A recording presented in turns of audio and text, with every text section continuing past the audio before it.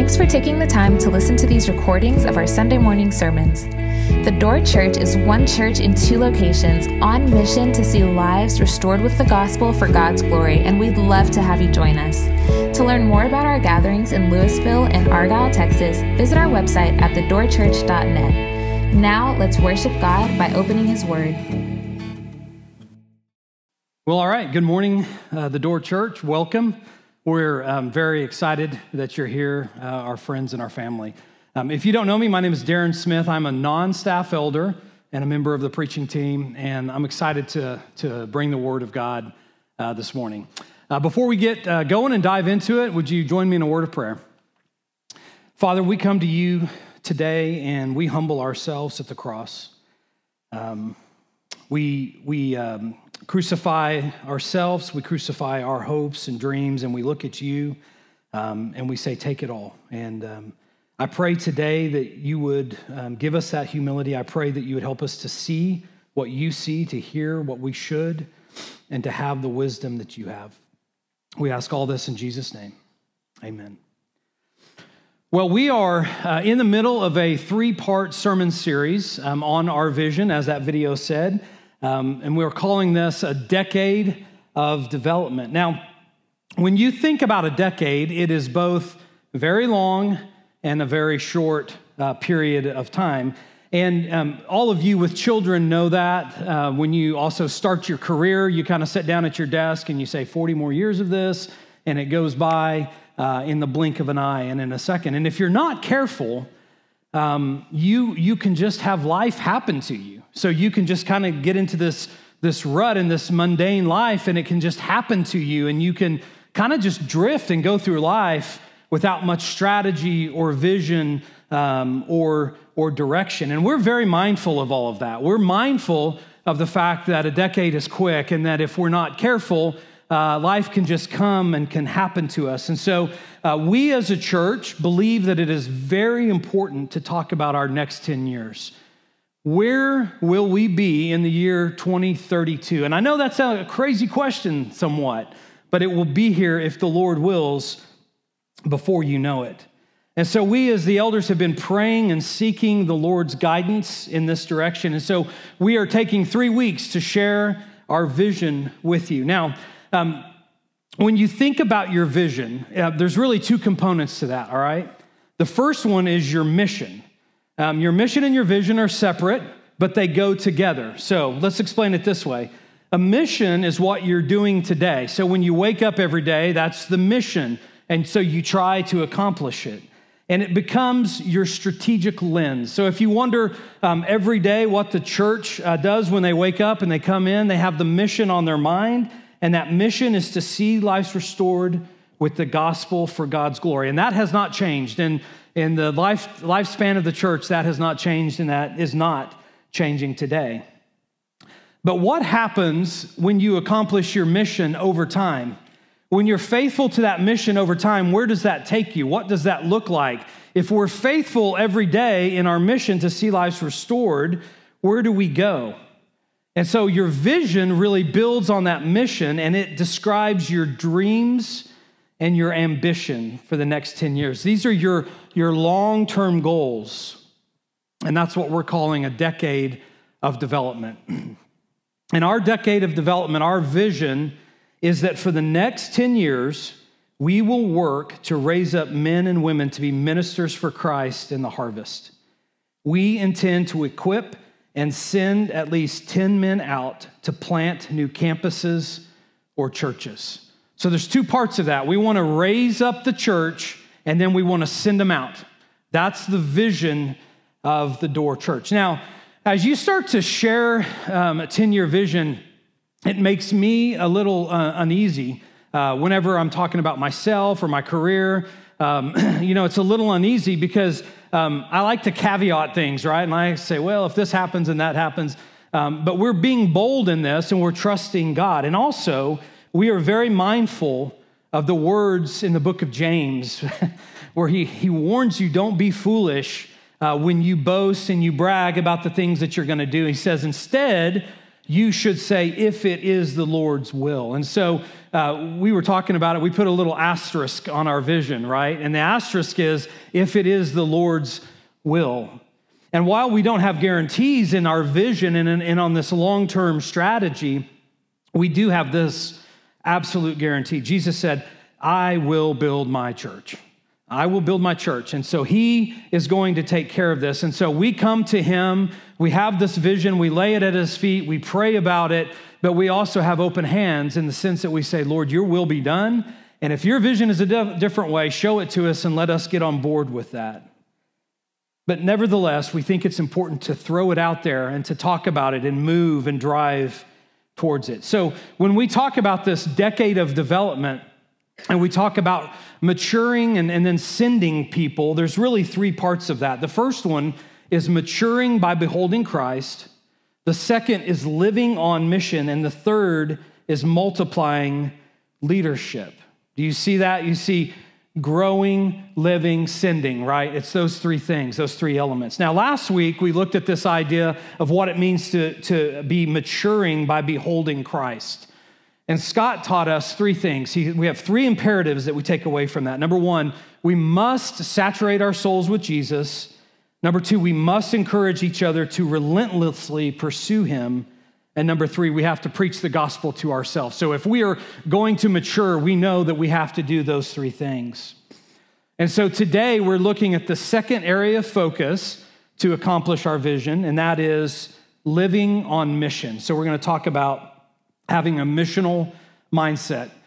Our passage today will come from 2 Corinthians, the 5th chapter. We're going to look at verses 11 through 21, and we're going to, come back there multiple times, so you might bookmark that. As you're turning there, I'll say this about the letters to Corinth are extremely interesting. Believe it or not, there were people who actually thought Paul was full of it, right? They didn't like him. They didn't respect him. They questioned him. They questioned him as an apostle. And he didn't murder multiple Christians, right? So there is that. But they question all of that. And so he's writing 1st and 2nd Corinthians, and in many ways, he's defending his apostleship and he's defending his ministry. So when we get to this passage, this is one of those passages in the Bible that are used to talk about missions and missionary mindsets. And then the second, it has the most succinct and content-rich explanation of the gospel in one sentence.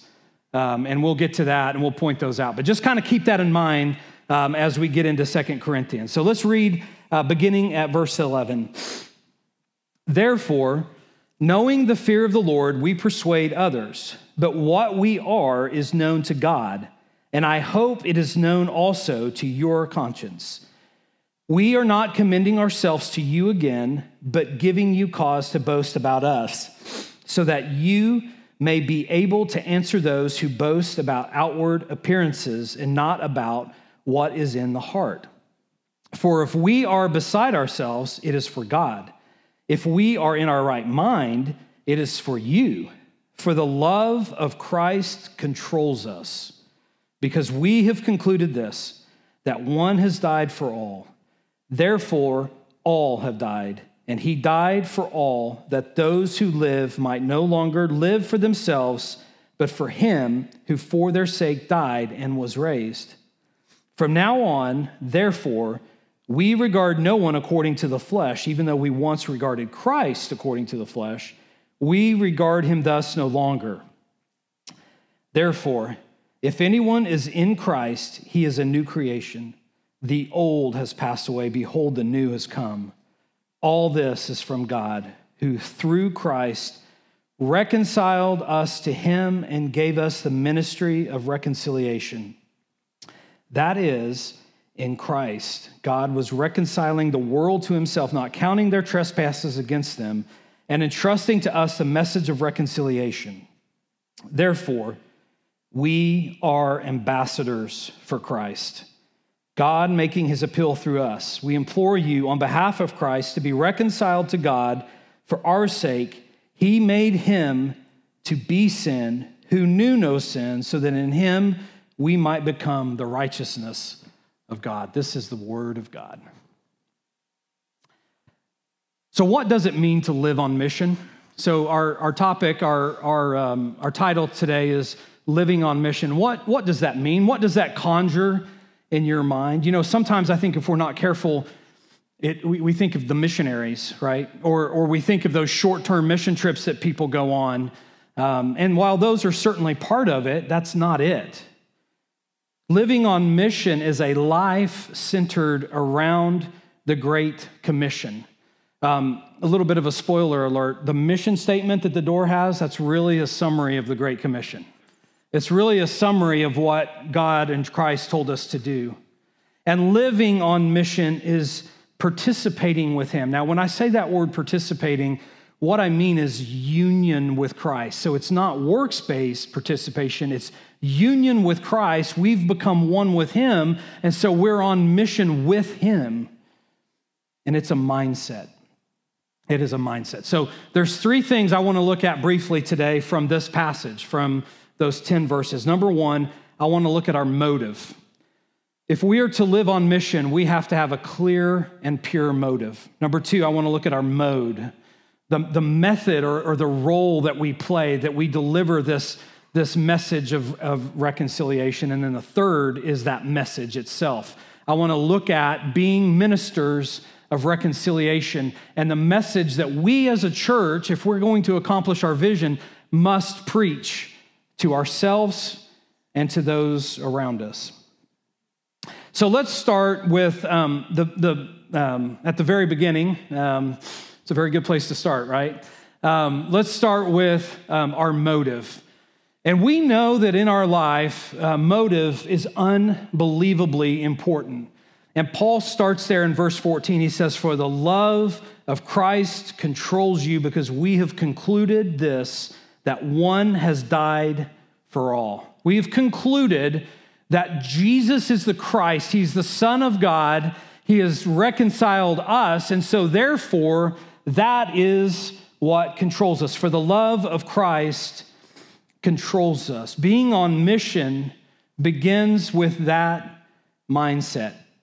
Now, when you read this, if you're not careful, you can make a mistake that I made. You can start to think about this in terms of your love for Jesus, right? So you can read that and you can say, for the love of Christ controls us, and you can start to think that this is something that you have, your love for Jesus. He did what he did, and now I love him so much that it motivates me, and now I'm ready to go out and to live on mission. And I think that that's missing the gospel. That's missing what Paul is saying. That's not it. It's not your love for him.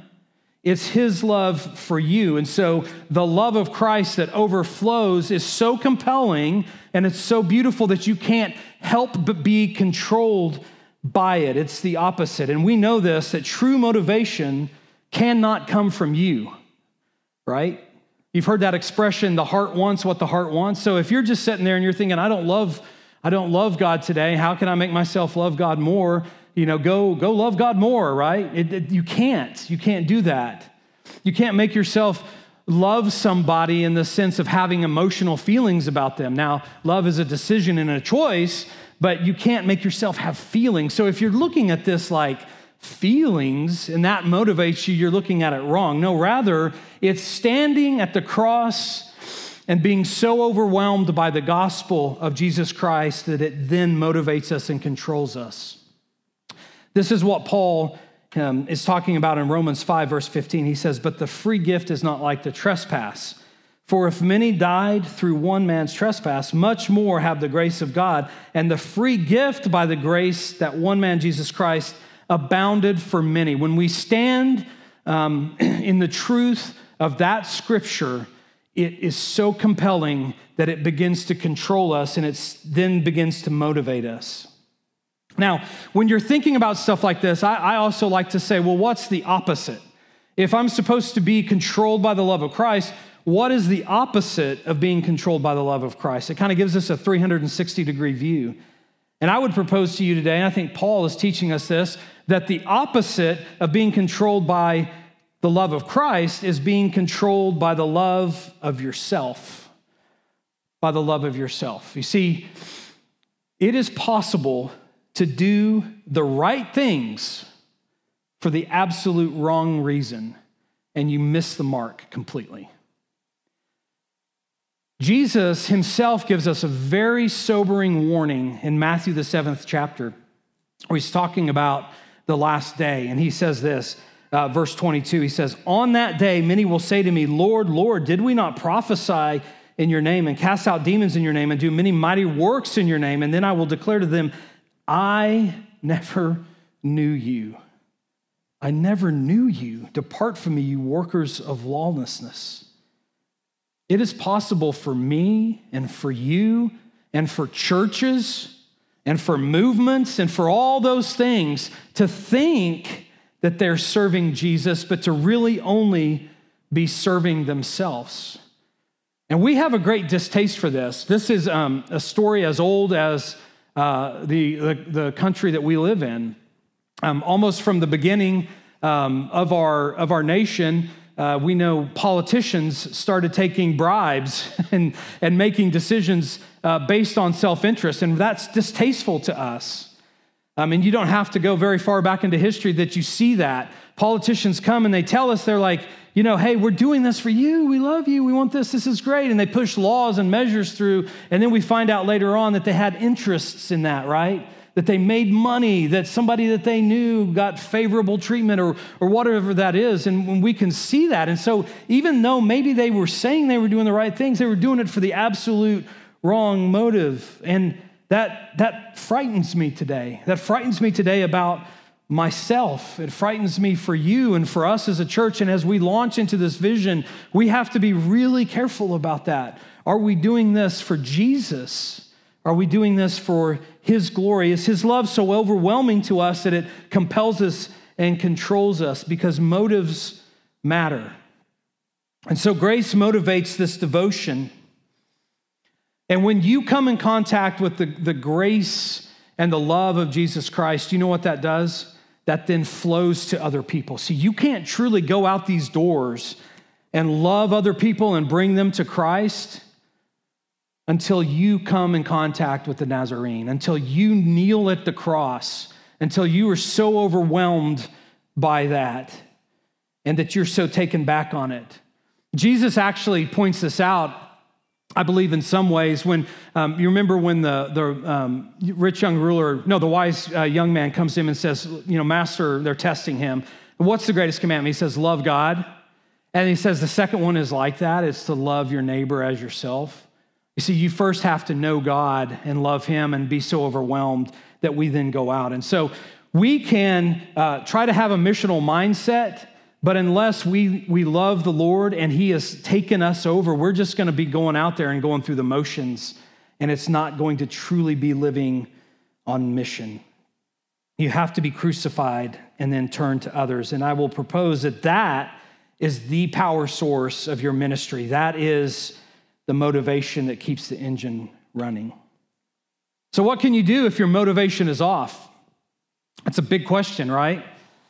Well, this next part's going to frustrate some people because I can't give you 5 steps. Now, there are practical things that you can do to grow in discipline and love Christ more, but there's not like these 5 things that you can do, then all of a sudden your motivation is right. Because we're not talking about behavior modification today. But I think in those instances, we must stop. We must get off the treadmill of our good works, and we must ask him for the power of motivation. That's the key, is to stop and kneel at the cross and ask him to give us that motivation. David wrote in Psalm 51, verse 10, he said, "Create in me a clean heart, O God, and renew a right spirit within me. Cast me not away from your presence, and take not your Holy Spirit from me. Restore to me the joy of your salvation, and uphold with me a willing spirit." You see, Paul is not calling us for just imitation of Christ, but union with him so that we are on mission. If we are going to be successful, we must receive the love of Christ and be one with him so that we love him, we love Jesus above everything. So when you deal with your motivation and you get kind of the understanding that that is the power that then sends you out, then you can turn your attention to the mode in which we will live on mission. How are we supposed to act? What is the role that we have been called to? Verse 16 says, from now on, therefore, we regard no one according to the flesh. So you're starting to change your mindset towards people. Even though we once regarded Christ according to the flesh, we regard him thus no longer. Therefore, if anyone is in Christ, he's a new creation. The old has passed away, behold, the new has come. All this from God, who through Christ reconciled us to him and gave us the ministry of reconciliation. That is, in Christ, God was reconciling the world to himself, not counting their trespasses against them, and entrusting to us the message of reconciliation.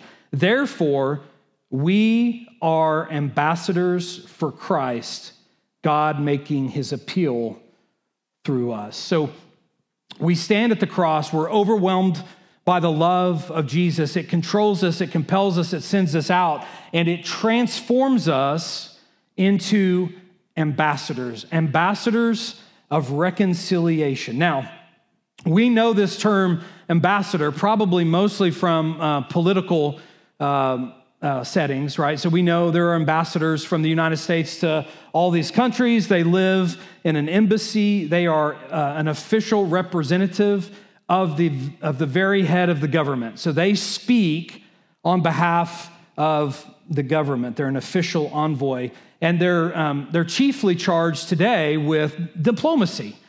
Keep us out of wars. Keep us out of trade wars and arguments and disagreements, and just kind of keep the water smooth and don't rock the boat. Now, that's a little bit different than what we're called to do, but you understand that diplomacy is bringing one side to the next. So essentially, they live in country A, but they represent country B. So they live somewhere, but they're not from there. That's not their home. And the interesting thing about them is that they serve a greater cause.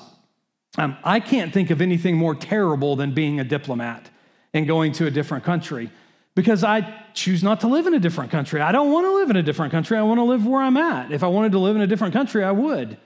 You see, they are on mission. They have a different mindset than you and me. They're willing to live abroad and live amongst other people in another nation. The other thing is that they represent the country, our country, or their country, in a variety of situations. So I think sometimes we see, movies and we see spies and all those things and the diplomats, and I'm sure that there's some of that involved in it. But they also don't know on a day-to-day basis what's gonna face them. They don't know if their embassy is going to be attacked. They don't know if someone's going to declare war, if there's going to be an international incident. I was reading or listening to a person talk about ambassador, and this ambassador lived in a foreign country. There was a domestic dispute about custody of children. The American citizen did not live in that country. She was trying to get custody of her children, right? And so there was this big legal battle, and they finally got the judge of that country to say, okay, the American mom can have the kids. She must take them now. And the ambassador was like, well, she's not here. She's coming to the country. And he said, okay, well, she can go back with the dad. That was the end of this discussion.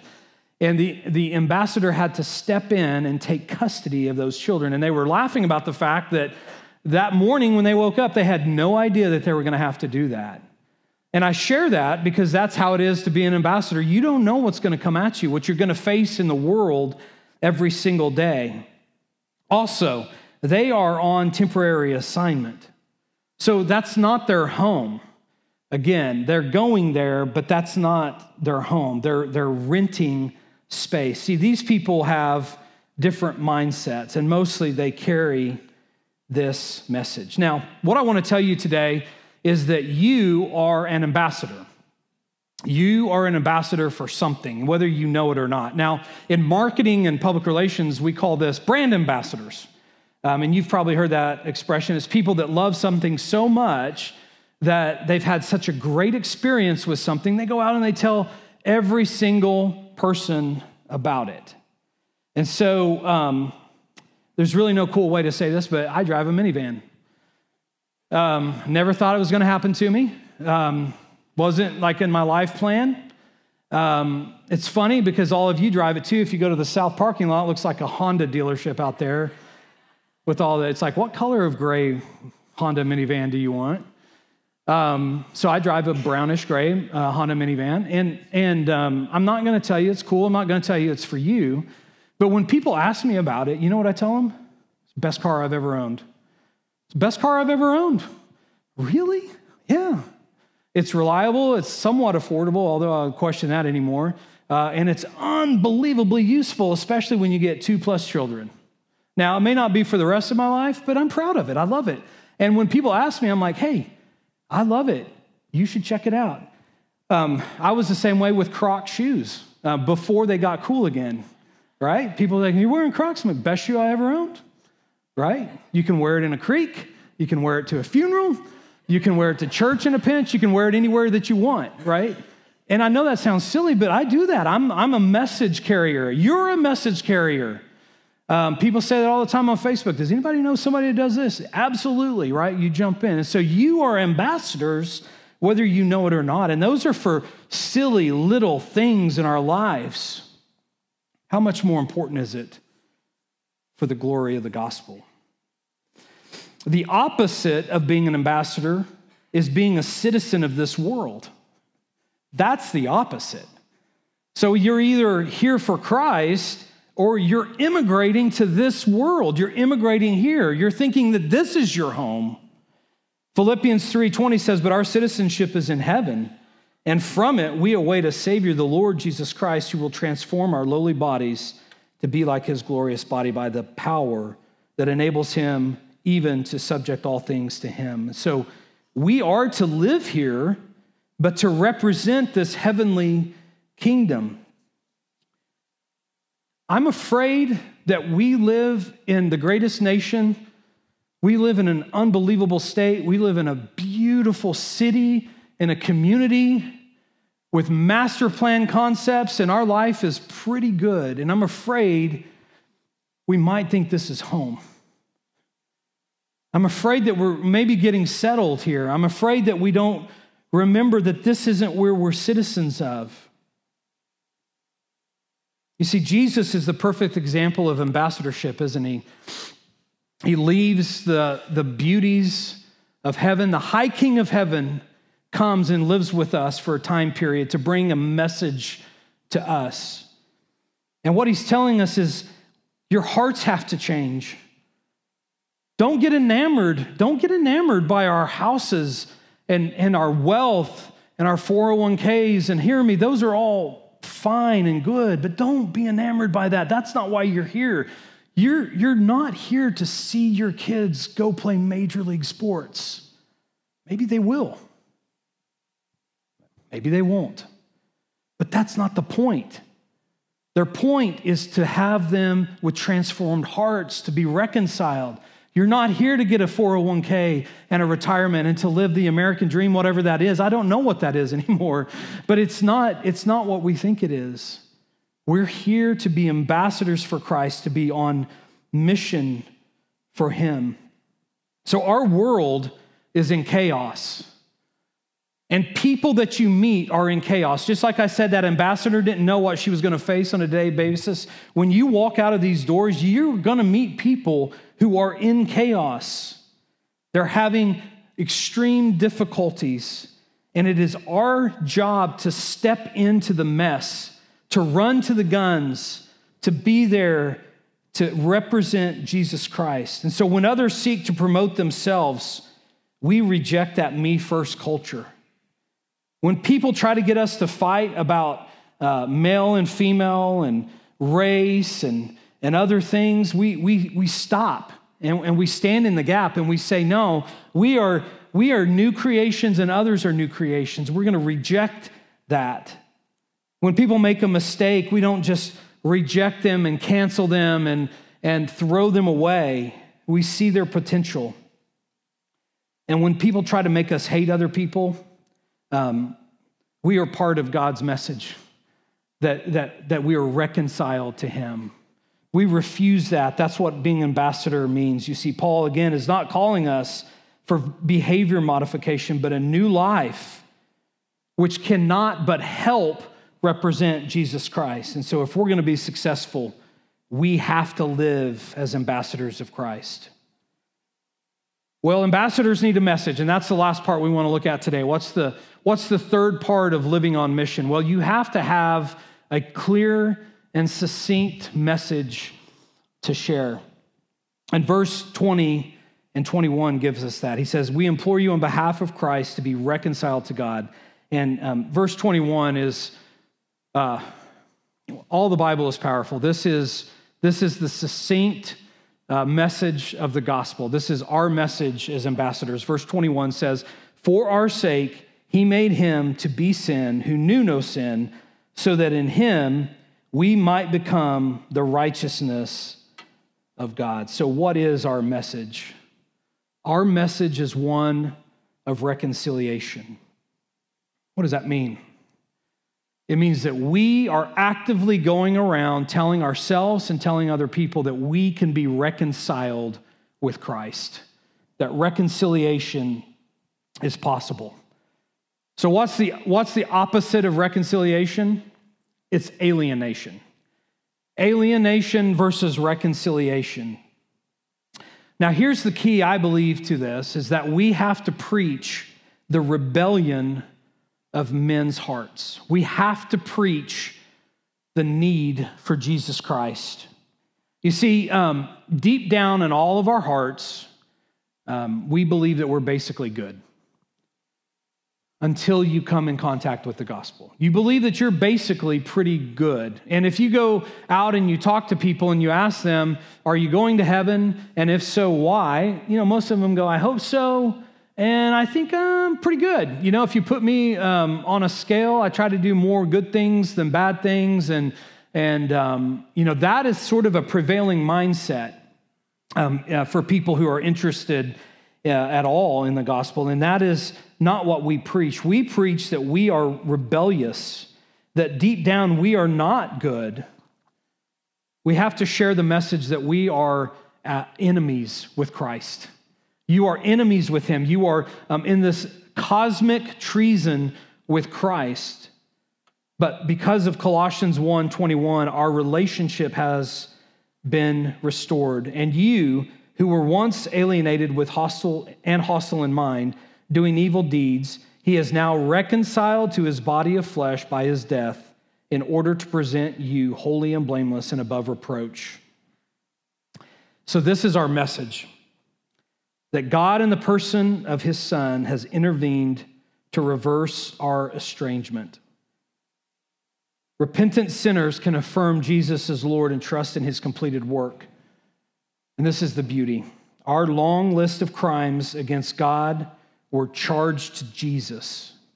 And God credits Jesus' righteousness to us as if we had lived it. That truth is our only hope of gaining right standing with our Creator. You know what frustrates me about all these things in society that people are arguing about? I don't care what it is. Like I said, some of the political things that pop up, that's the only answer. It's the only answer. The only answer is to understand who you are in light of the gospel and to share that with other people. If you understand that, if you understand the gospel, it's impossible to be a racist, to be a sexist, to be a whatever kind of other ist that you want to be. It's impossible to do that. And so we hold that out. We hold that out that none of us are worthy and only Christ is worthy and that he's reconciled us. The truth is we were at war. And I think back through history, whenever armies have traditionally conquered other armies, they're at their mercy. And so those armies can come in and they can demand the execution. They can actually kill everybody if they want. If you look back in our great Civil War and sort of the end of that, and when Lee and Grant were together, they didn't know exactly what was going to be required of them. And you're just at the mercy of those people. And so what I'm trying to convey today is that we lost. We have lost to Jesus and God, and he's demanding righteousness, and he's coming to us. And the bad news is he's demanding our life. But in the greatest curveball ever thrown, he says, but I'm going to do that for you. I'm going to take that alienation and make it reconciliation. And that is the only hope that we have. But this has to be personal. And that's the other point today. As we're ambassadors on message, we can't be preaching at people. We have to share the gospel as it relates to us. We have to tell them what God has done for us. Some of you have heard me say this before. I was in a very legalistic environment. I was raised in church. I thought I was good. I thought I was God's gift to God. I thought he was lucky to have me on his team, right? And so I was going through my life.